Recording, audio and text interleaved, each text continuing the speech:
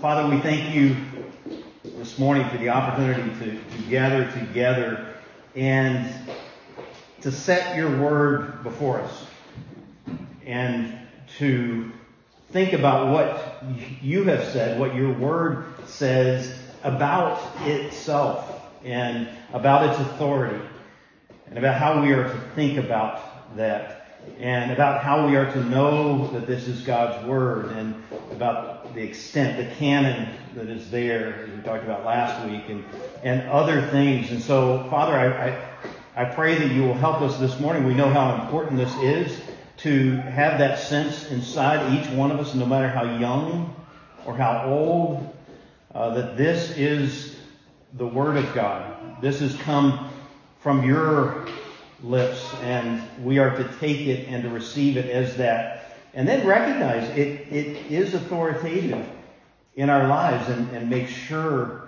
therefore, that it is. And so we may go over things today that people have struggled with or have not really thought about in the past. And so I pray that you'll bring understanding and help us to fit these things together, help us to remain in your truth as well.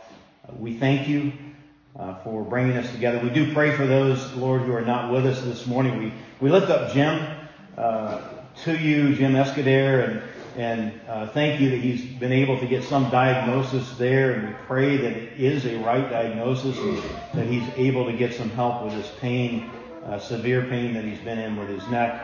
We also pray for Bill Sullivan and Kelly as they travel today and over the next few days, and we just pray for their safety. We pray that you would watch over them.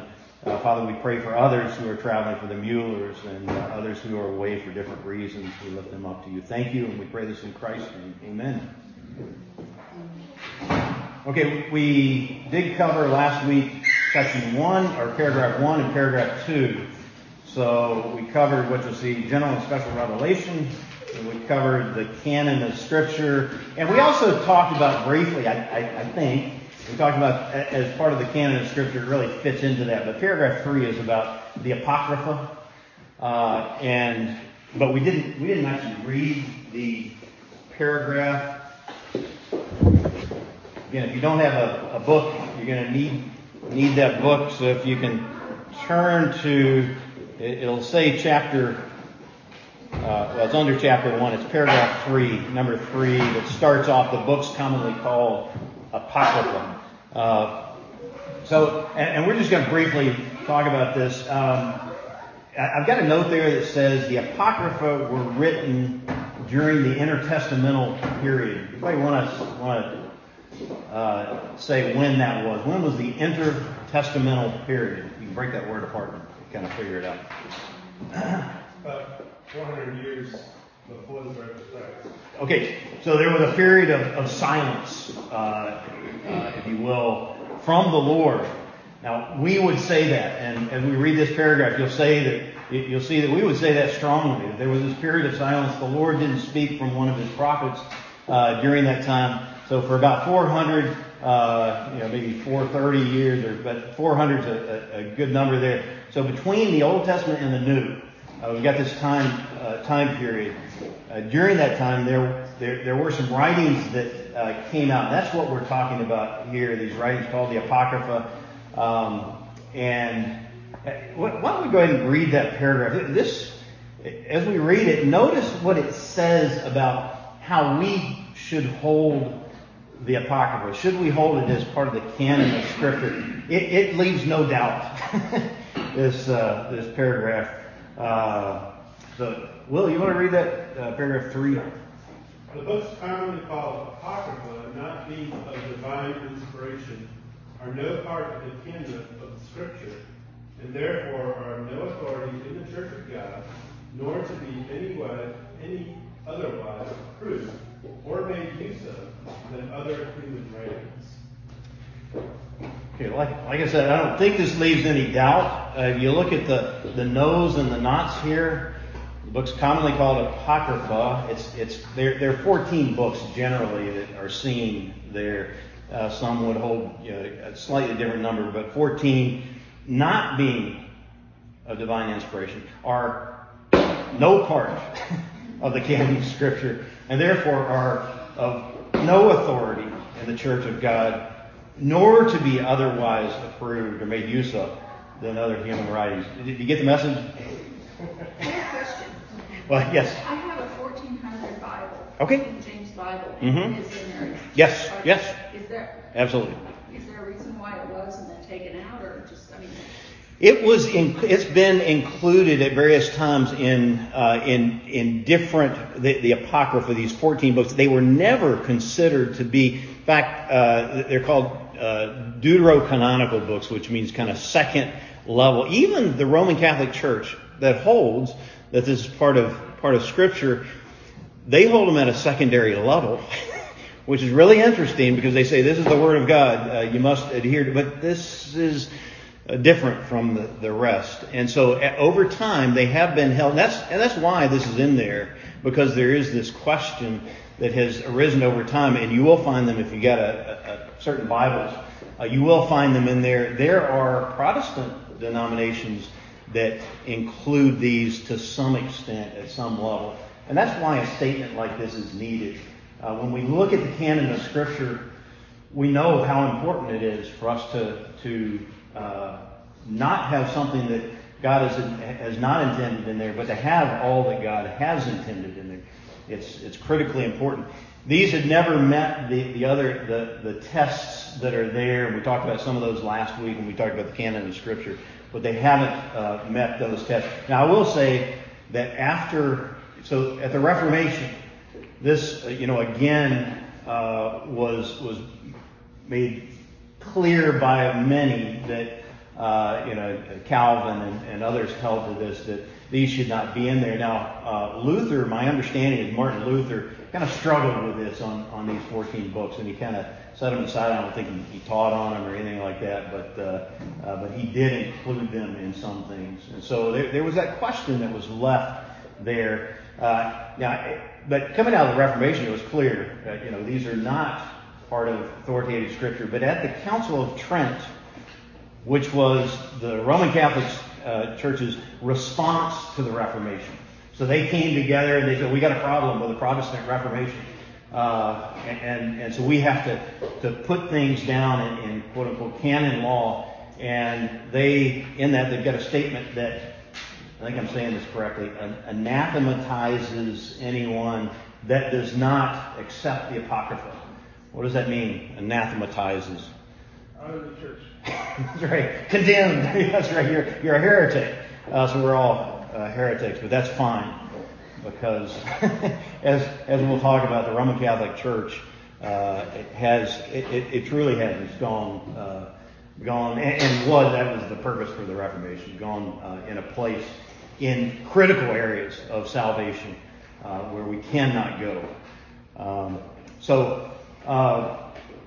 And I've got a note down there, the issue is authority. And so this has at least 4 ways of saying they are of no authority to us. Now, notice though that last phrase, should we ever use the Apocrypha for anything? Or can we? Yeah. You can read any author. That's right. You can read any other book. You can read the Apocrypha. and we use the writings of Irenaeus and some of the other early writers.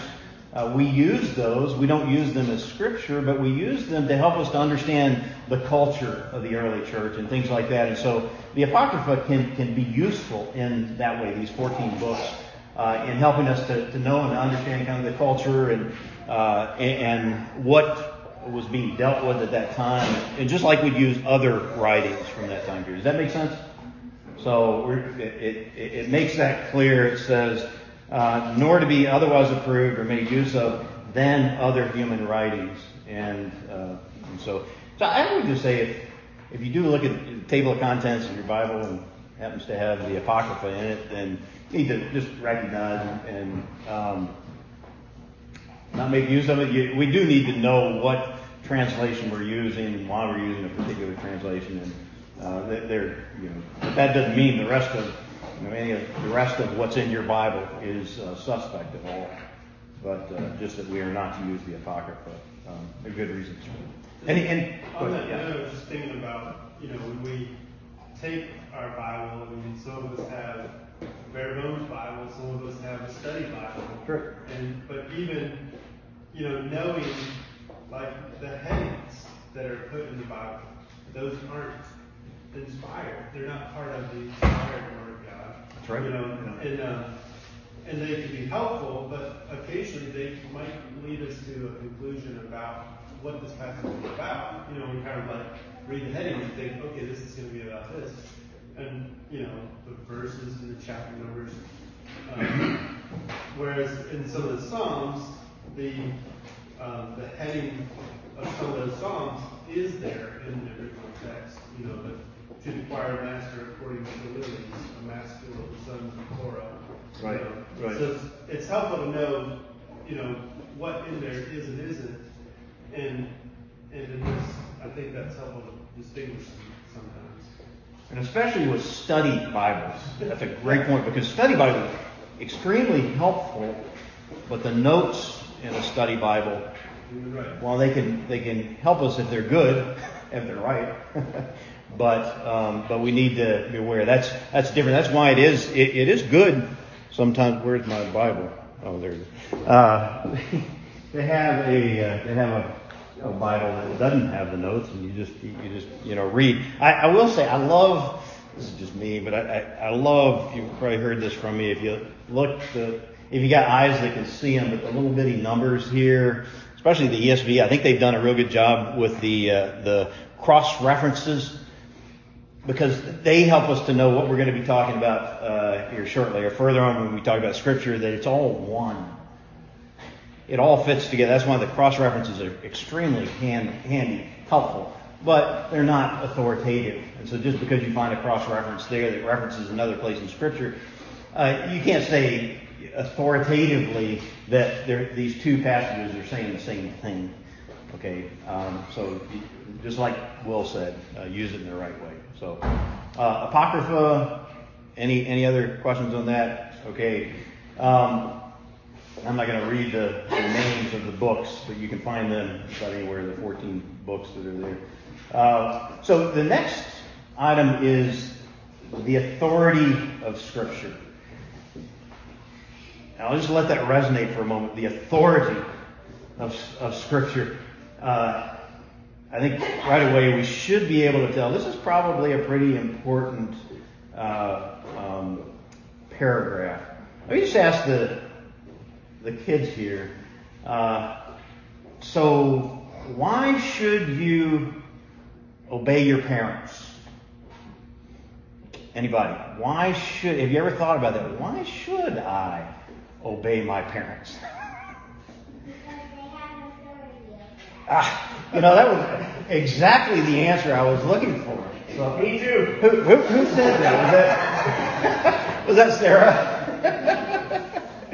That's exactly right. It's because someone who is higher than we are as parents has given parents authority. Why should we obey? All of us here, we can look at Joe on this. Why should we obey a police officer out that stops us? We're out and about. Because they keep us safe. Well, they keep us safe. That's exactly right. And they have the same answer as before, right? What? Authority. That's exactly right. They have authority over us in a certain realm. And therefore, we are to obey. And so as we look at this question of authority, Scripture has authority over us, we got to make sure we understand this and that we accept it. That statement that says the authority of Scripture, it's just a statement there. Do I receive this? Do I see it in the right way? Do I take it to heart? Just like a police officer might pull me over and ask to see my license, my registration, and then ask other things, maybe get out and walk a line or something. This is not from experience over the past couple of nights or anything, but we need to obey that. Think through why, and the same is true with Scripture. This extremely important. So the question there is, why should we obey Scripture? So let's look. I don't have this one on the sheet. 1.4. It is pretty short, so it shouldn't be difficult to understand. I'll read this. The authority of Holy Scripture, because of which it ought to be believed and obeyed, does not depend upon the testimony of any man or church, but entirely upon God, its author, who is truth itself. Therefore, it is to be received because it is the Word of God. So why should we obey Scripture? Because it has authority over us. That's exactly right. Because it has authority over us. And because of who it's coming from, right? Because of who. It has authority because it's coming from who? Sam, who's it coming from? God. That's exactly right. Yes. And so we might ask the question, well, why, therefore, actually, there is a very obvious question that needs to be asked here. But that's not answered in this paragraph. What is that question? You get that? Because we're going to get to that question in a moment, but I just got to mention it up front. How do we know it's God's Word? How do you know it's God's Word? That's exactly, isn't that key? That's key, that's absolutely necessary, so we'll get to that in a moment. But think about this. If we know for certain that God made us, and therefore, as a result, that He has authority over us, and then if we know something about God's Word, that it is His Word, then by deduction, we'll know that His Word is our authority, that we must hear, we must listen, we must obey. Turn to, I've got it written down there, John 5, verse 24.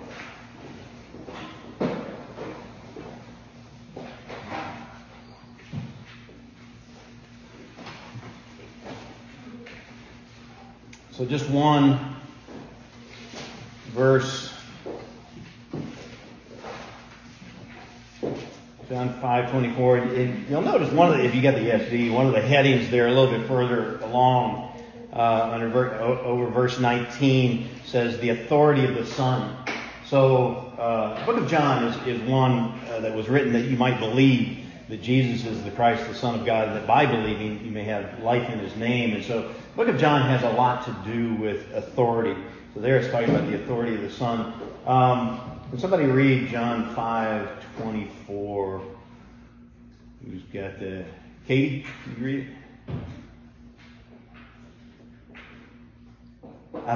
John 5:24. Truly, truly, I say to you, whoever hears my word and believes Him who sent me has eternal life. He does not come into judgment, but is passed from death to life. Okay, so whoever hears my word, and the implication there is hears it, really hears it, and receives my word, and believes Him who sent me, has eternal life. So if you hear, you receive, you believe, then you're under that word. You believed, you received, and therefore you're going to obey it because you see it for what it is. And so this is that connection between receiving, believing, and obeying that we see actually many places throughout Scripture. So the Bible gives us this moral obligation to believe. What does that mean? It means that if we don't obey this, if we don't receive it and believe it and obey it, then there's sin there. It's that straightforward. We have a moral obligation. So choosing not to believe is sin. The problem is that there's a lot that stands against God's authority in this world. Think about Genesis chapter 3. What was it in Genesis chapter 3 that so clearly stood against God's authority? Satan. That's right. So in the garden, Clearly, Satan stood and spoke lies to Adam and Eve. They were tempted. They followed. In the world, think about this phrase: homosexuality is not sin. That's wrong. That's standing against God's authority, right? Standing against what God has said in His world. But some of that might not just be out there. It might be in here, and there are different examples that we can find. I'm going to choose one that is seen in different ways within the church, in different ways in God's Word. I think it's often seen, and maybe I can speak from my own heart here, but because maybe sometimes we want to see it differently, but the Sabbath is no longer binding. The Lord's Day is no longer binding upon us. There are those who would choose to see things in Scripture in that way, even though it's in the Ten Commandments, isn't it? The fourth commandment. But again, there are all these things that stand against it, against God's authority. Think about with Jesus, right after he was baptized. Remember, the Holy Spirit led him into the wilderness for what? Temptation. Temptation, to tempt him. And what was it that Jesus used effectively? Now, Satan used the same, but in a wrong way. What was it that Jesus used? God's Word. That's right. The Word of God. And he used it in an authoritative way. You remember, we could read that passage, and he says, "It is written." Period. Just those words, that was enough. It is written. And the implication was that all of creation must hear and obey. It is written. And so God's Word has authority. R.C. Sproul said this: throughout history, the supreme attack of the world, the flesh, and the devil against godliness has been an attack on the authority of God's Word. And that's a true statement. And so what we can expect, you can expect this for the rest of your lives. Every time you in a public forum, bring out a Bible or speak words that are from the Bible, you can expect this. And even within the church, at times you can expect this, some kind of attack against Scripture. Now it gets difficult because we need to interpret Scripture. We need to interpret Scripture in the right way. Yet, what we constantly see are these attacks that are made. Name some attacks that today, and kids can do this too. What are some attacks on God's Word that we can easily see in this world today, especially institutions that should be there to uphold truth? Where do we see these attacks taking place? Marriage. Thank you. It's irrelevant. Absolutely. I mean, it's huge because marriage, we go back to the very beginning. We talked about it last week. We're going to talk about it a little more this week in the sermon, but is a building block for society. It really is. And that means for all of society, believers and non-believers, and yet it's significantly under attack. So that's good. Other places. The thought that we can change or determine our agenda. Absolutely. And that, again, it goes back to that foundational, he has made us male and female, two genders. And it's clear. I mean, it's almost insane if you think about it to think that we've lived this way for how many hundreds or thousands of years, and yet to think that there's another gender there, and so it's insane. Yet that's where the attack is today, and it's directly against God, and it's directly against His Word. What's another? Maybe institution. Any others? How about education? Yeah, big time. Education. You think about some of the higher education, about colleges and universities, and think back in the 1700s, 1800s, what some of these great Ivy League universities that today have taken this and thrown it out the window and stomped on it and everything else. And yet, what were they? I mean, education was about learning Greek and Hebrew because those are the two original languages of the Bible, and knowing who God is, knowing theology. Wonderful. Any others? People they just come to mind. Creation. Yeah, creation itself. Yes, and again, it goes back to the school system, and we get evolution as okay. This is the way that all things are taking place. Not only does it remove God's word, it removes God, and very conveniently, right? Therefore, what do we need to obey?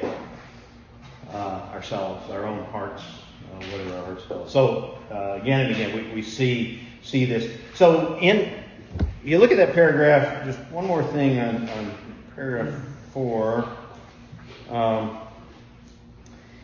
The authority of Scripture, because of which it ought to be believed and obeyed, does not depend upon the testimony of blank or blank, but entirely upon God, its author. So the question of what that authority of Holy Scripture depends upon is a really important, or what that authority depends upon is really important. Now, I've got a few different perspectives down there. The first one says RC.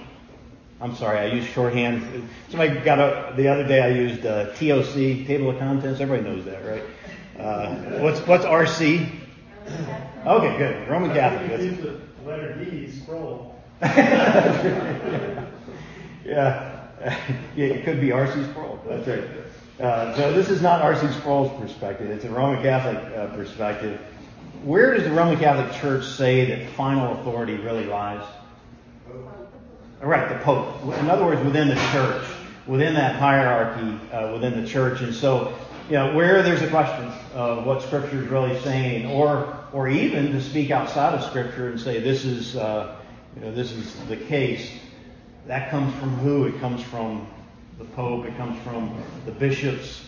It comes from the church speaking. And so they've tried to draw that out of God's Word, that God has ordained this group and has said that they are authoritative. I'll just ask the question, why might that be attractive to a top-down kind of governmental structure? Any thoughts? You can do whatever you want. And get the people under you to do whatever you want, right? That is it. And therefore, that's something to look for no matter what as we live our lives within the church, because the same can be true in Protestant church, can it? The pastor preaches, the pastor seems to have authority. So whatever the pastor says goes apart from Scripture. It can morph into that very easily, or some other figure within the church who's important. Yeah. So. And that's another answer to the question you asked a moment about organized religion. Mm-hmm. Many religions go against the authority of and they claim that they are Christian. Right. Yes, and often without doing the legwork of showing where, so we've said to do this or whatever, showing that it's in Scripture, so that Scripture holds that authority, not the church itself. But you're exactly right. That's something to watch out for. Continue. What happens if Scripture is no longer that foundation that people turn to? What happens then? Yeah, go ahead. Man is in charge, and just to add to what Bill said there,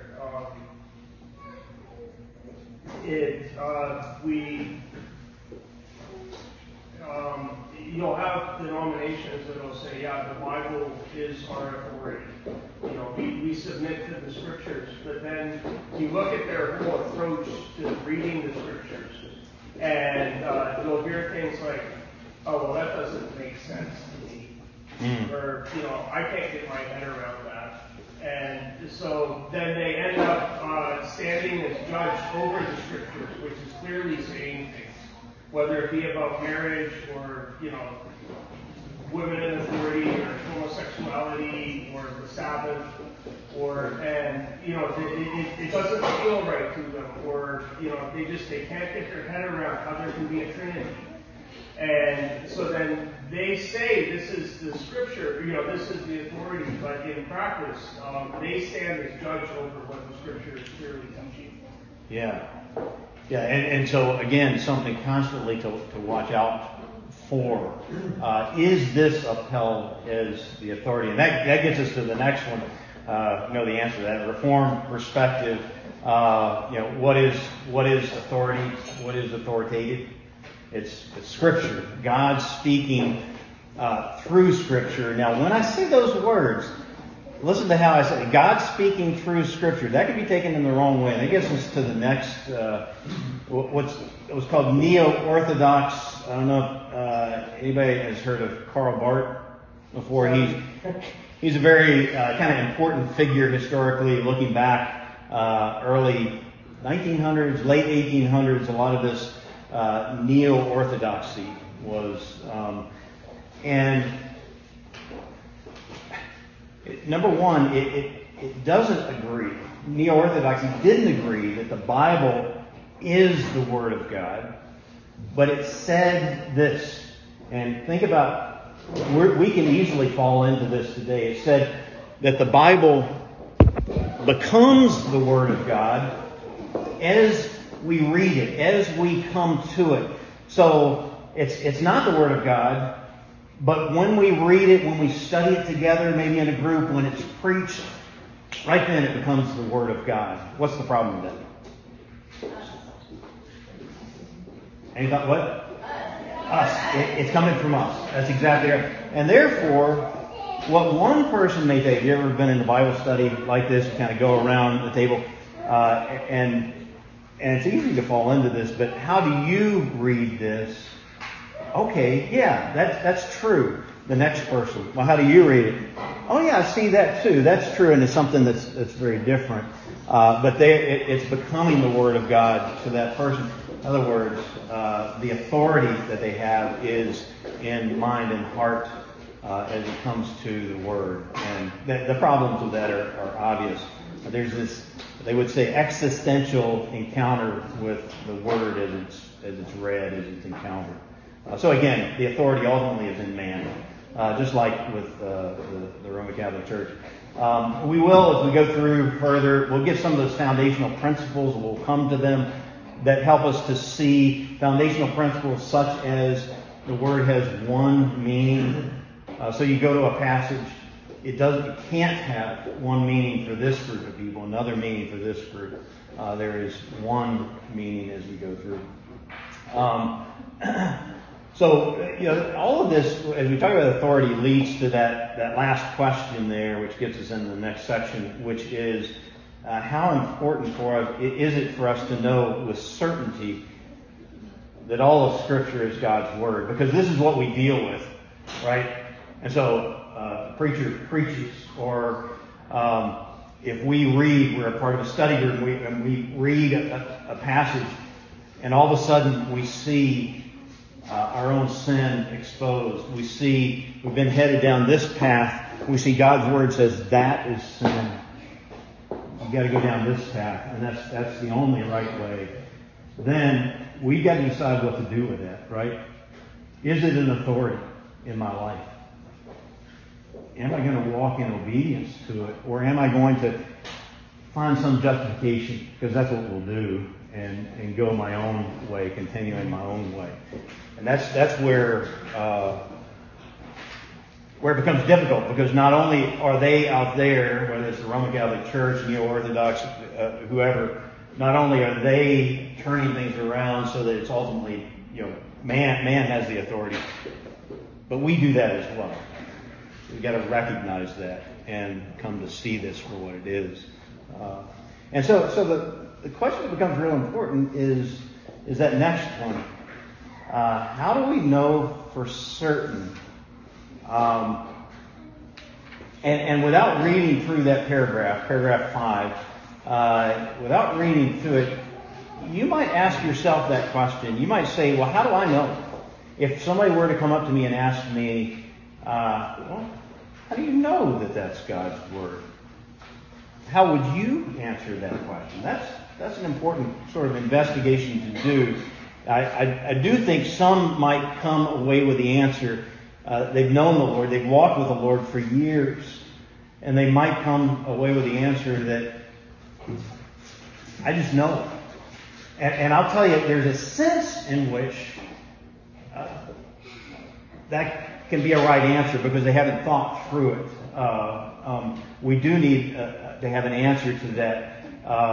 But there can be a sense in which that can be right. But on the other hand, there can be a sense in which, anybody can say that. I just know. And so this paragraph we need. In fact, this is some would say that this paragraph 1:5 is the most important paragraph in the most important chapter, in the most important confession that's ever existed. That it's that valuable. Some would say that, and I would point to this as being, kind of at the heart of the confession, what is truly very helpful. I'll just ask the kids here a couple of questions. How important is this Bible for the kids? How important is this in your life? Very, very important. I like that. 2 varies. Okay, we got 2. Anybody want to raise it to 3? Very, very important. Very, very good. Okay, you got it. Now, should we trust it? Yes. Okay, now we're going to talk about why. How do we know? How do we know that that this comes from the one who has all authority, the one who made us? That this is in fact God's Word, and that's what this paragraph is about. So let's read. Well, I guess unless you want the modern English version there, which only changes a couple of words, you can look at the words that I've got there. I kind of tried to lay them out so that it makes it clear what is being said by this paragraph. Let me read for us.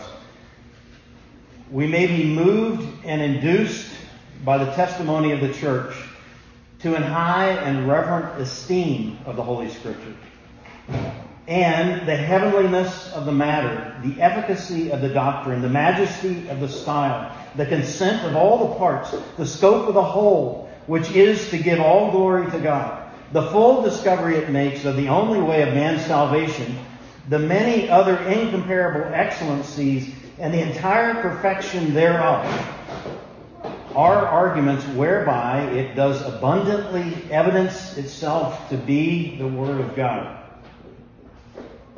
Yet, notwithstanding, our full persuasion and assurance of the infallible truth and divine authority thereof is from the inward work of the Holy Spirit, bearing witness by and with the Word in our hearts.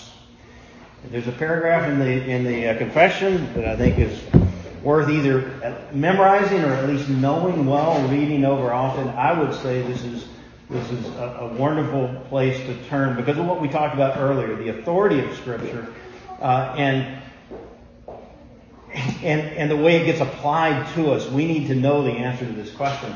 How do I know that this is the Word of God? So that I know that it is authoritative in my life. Now, all those, the ones that are broken out, heavenliness and matter, efficacy of the doctrine, all of those are what we call evidence. In fact, it uses the word evidence, whereby it does abundantly evidence itself. This is evidence like you'd find in a courtroom, right? And so the one that's accused has said that they didn't do it. The prosecution comes in and says, you did. Now here's how we're going to verify that. These are the witnesses to the truth. And they lay out the evidence, right? And so what we've got here is evidence that's laid out. How can you know this is the Word of God? This is the evidence that's laid out for us. And we can see as you go through, it's abundant evidence. It's plentiful. And we're going to go through this briefly. We may not get to the end. We may come back to this next week. But kind of the point there is there's lots of it. And as we go through, I hope you'll see that this is significant evidence. And it should be significant in our lives. But let me say up front, those important words there, yet notwithstanding. Well, I'll just say at this point that they're saying that that's not enough. The evidence isn't enough. And in fact, reading between the lines here, but they're saying that evidence is never enough, not for any single person upon the earth. That evidence is not enough to convince a person truly, so that they set themselves under God's Word and so that they obey it, so that they see it for what it truly is, as being the Word of God. Evidence is not enough. So that's where we're headed. We need something additional, and you'll see that in the next couple of lines there. Critical. But let's kind of work through some of this evidence there. And first of all, before we get to the evidence, notice that we just said in paragraph 1:4, what did we say about the church?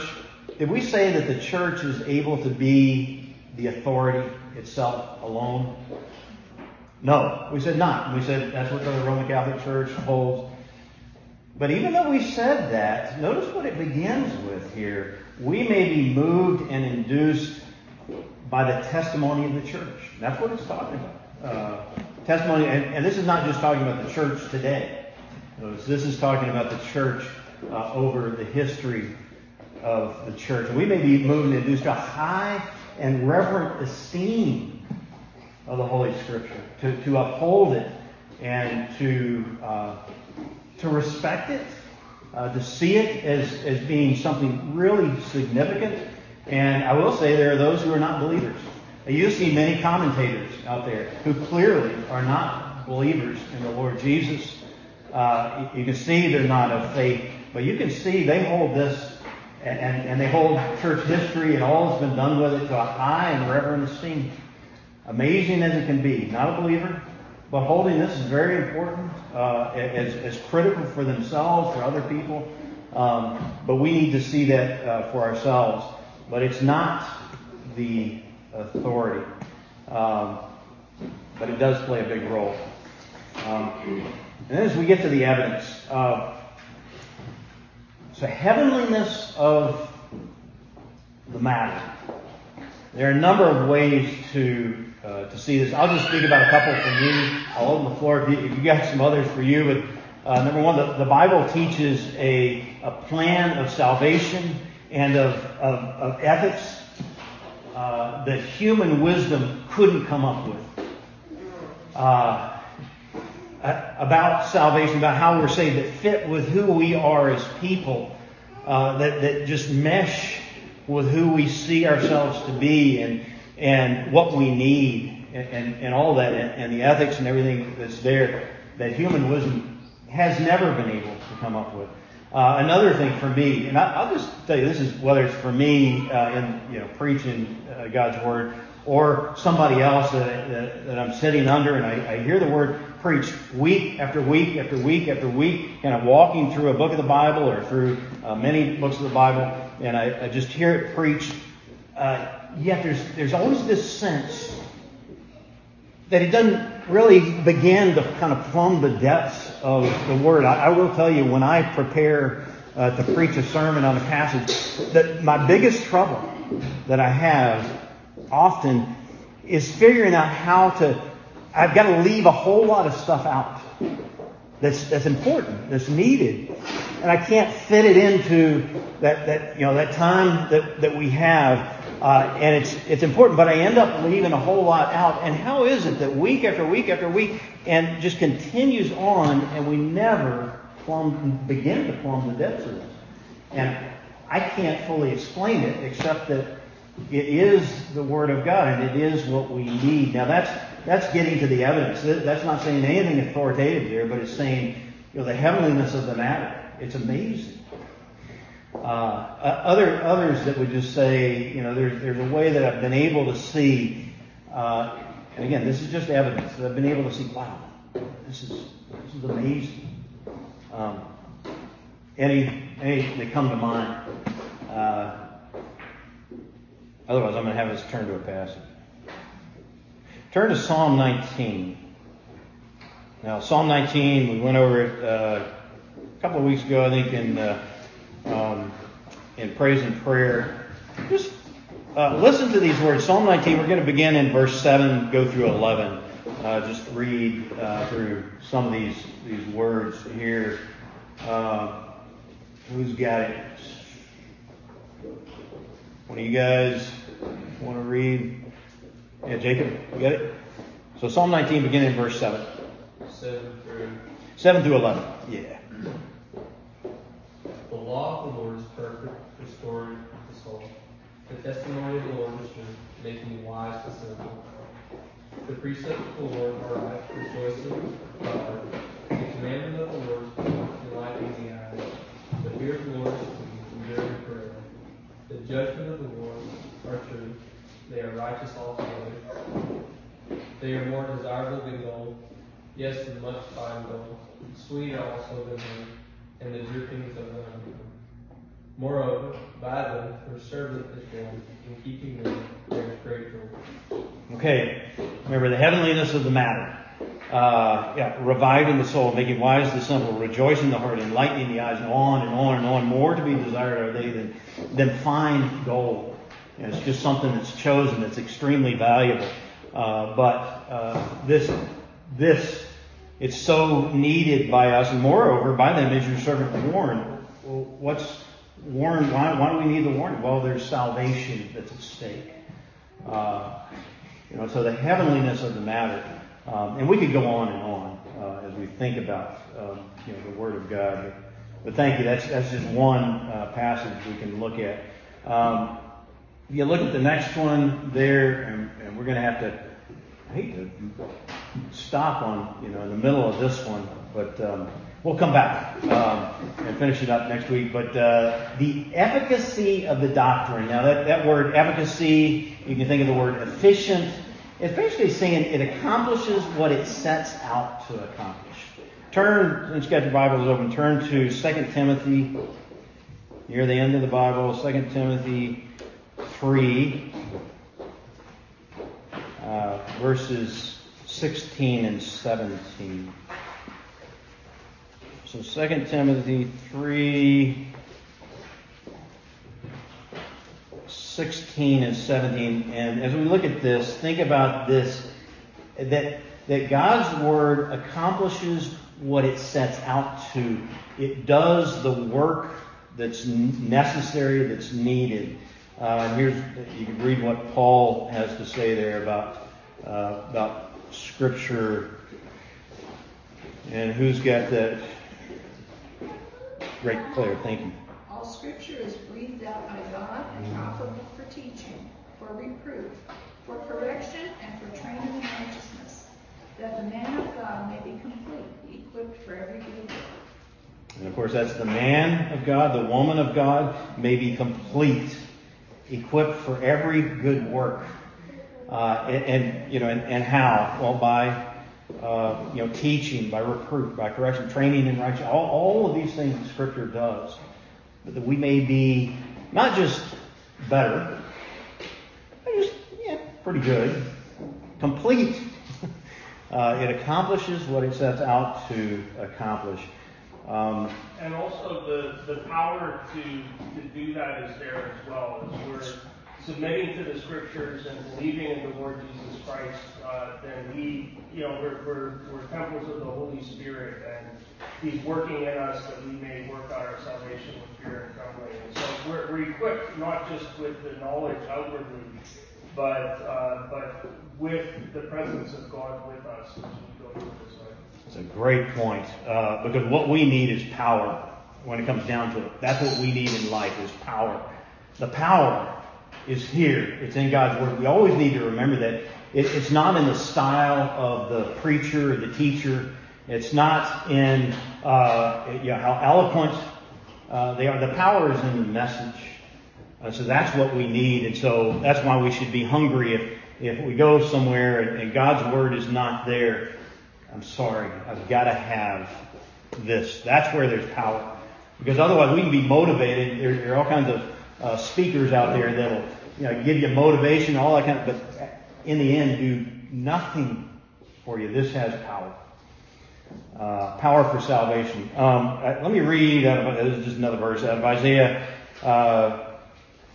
55. This may sound familiar to some, verses 10 and 11. For as the rain and snow come down from heaven and do not return there, but water the earth, making it bring forth and sprout, bringing seed for the sower and bread for the eater, so shall my word be that goes out from my mouth. It shall not return to me empty, but it shall accomplish that which I purpose, and shall succeed in the thing for which I sent it. God's word has power, and that's what we need. Okay, and you can look through the rest of these. I just encourage us. It's 10:30. We'll stop here, but we will come back to this. It's important that we go through it, and I just want to make this point before we depart from it. What we're going through now are the evidences, okay? And part of the point here is that the evidences are tremendous, and they should be enough to convince anybody, to be proof that this is God's word. As you go through it, there should be no doubt. It should be enough for anybody. But it's not. It's never enough. Why? Why is that?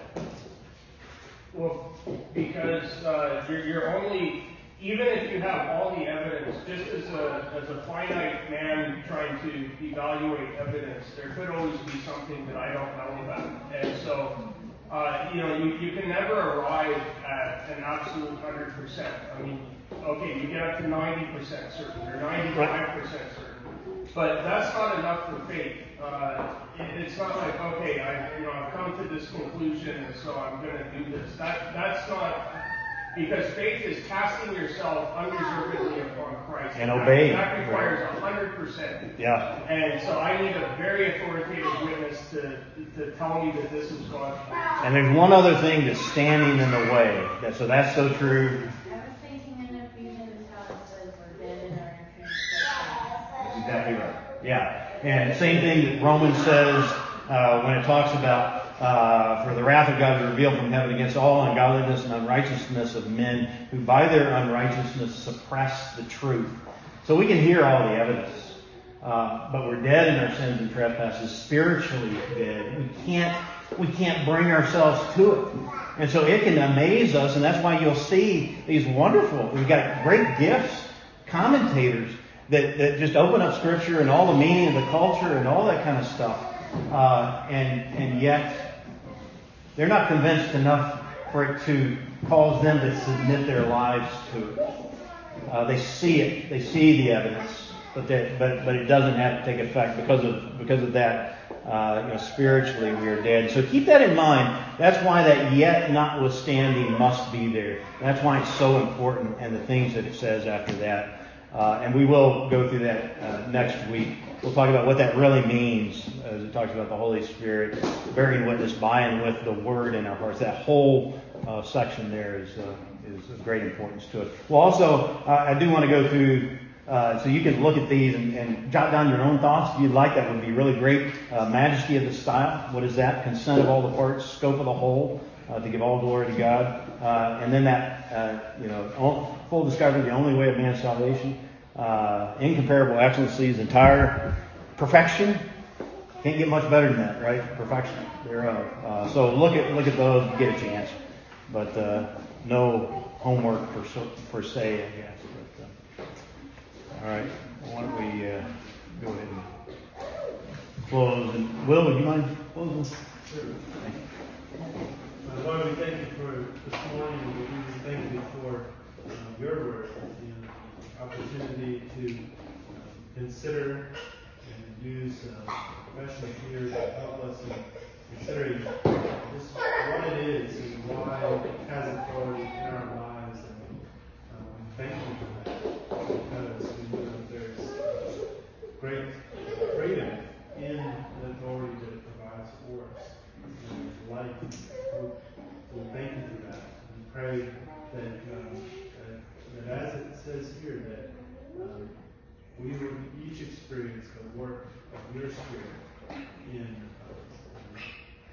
given us the faith, trust, and apply and obey His word.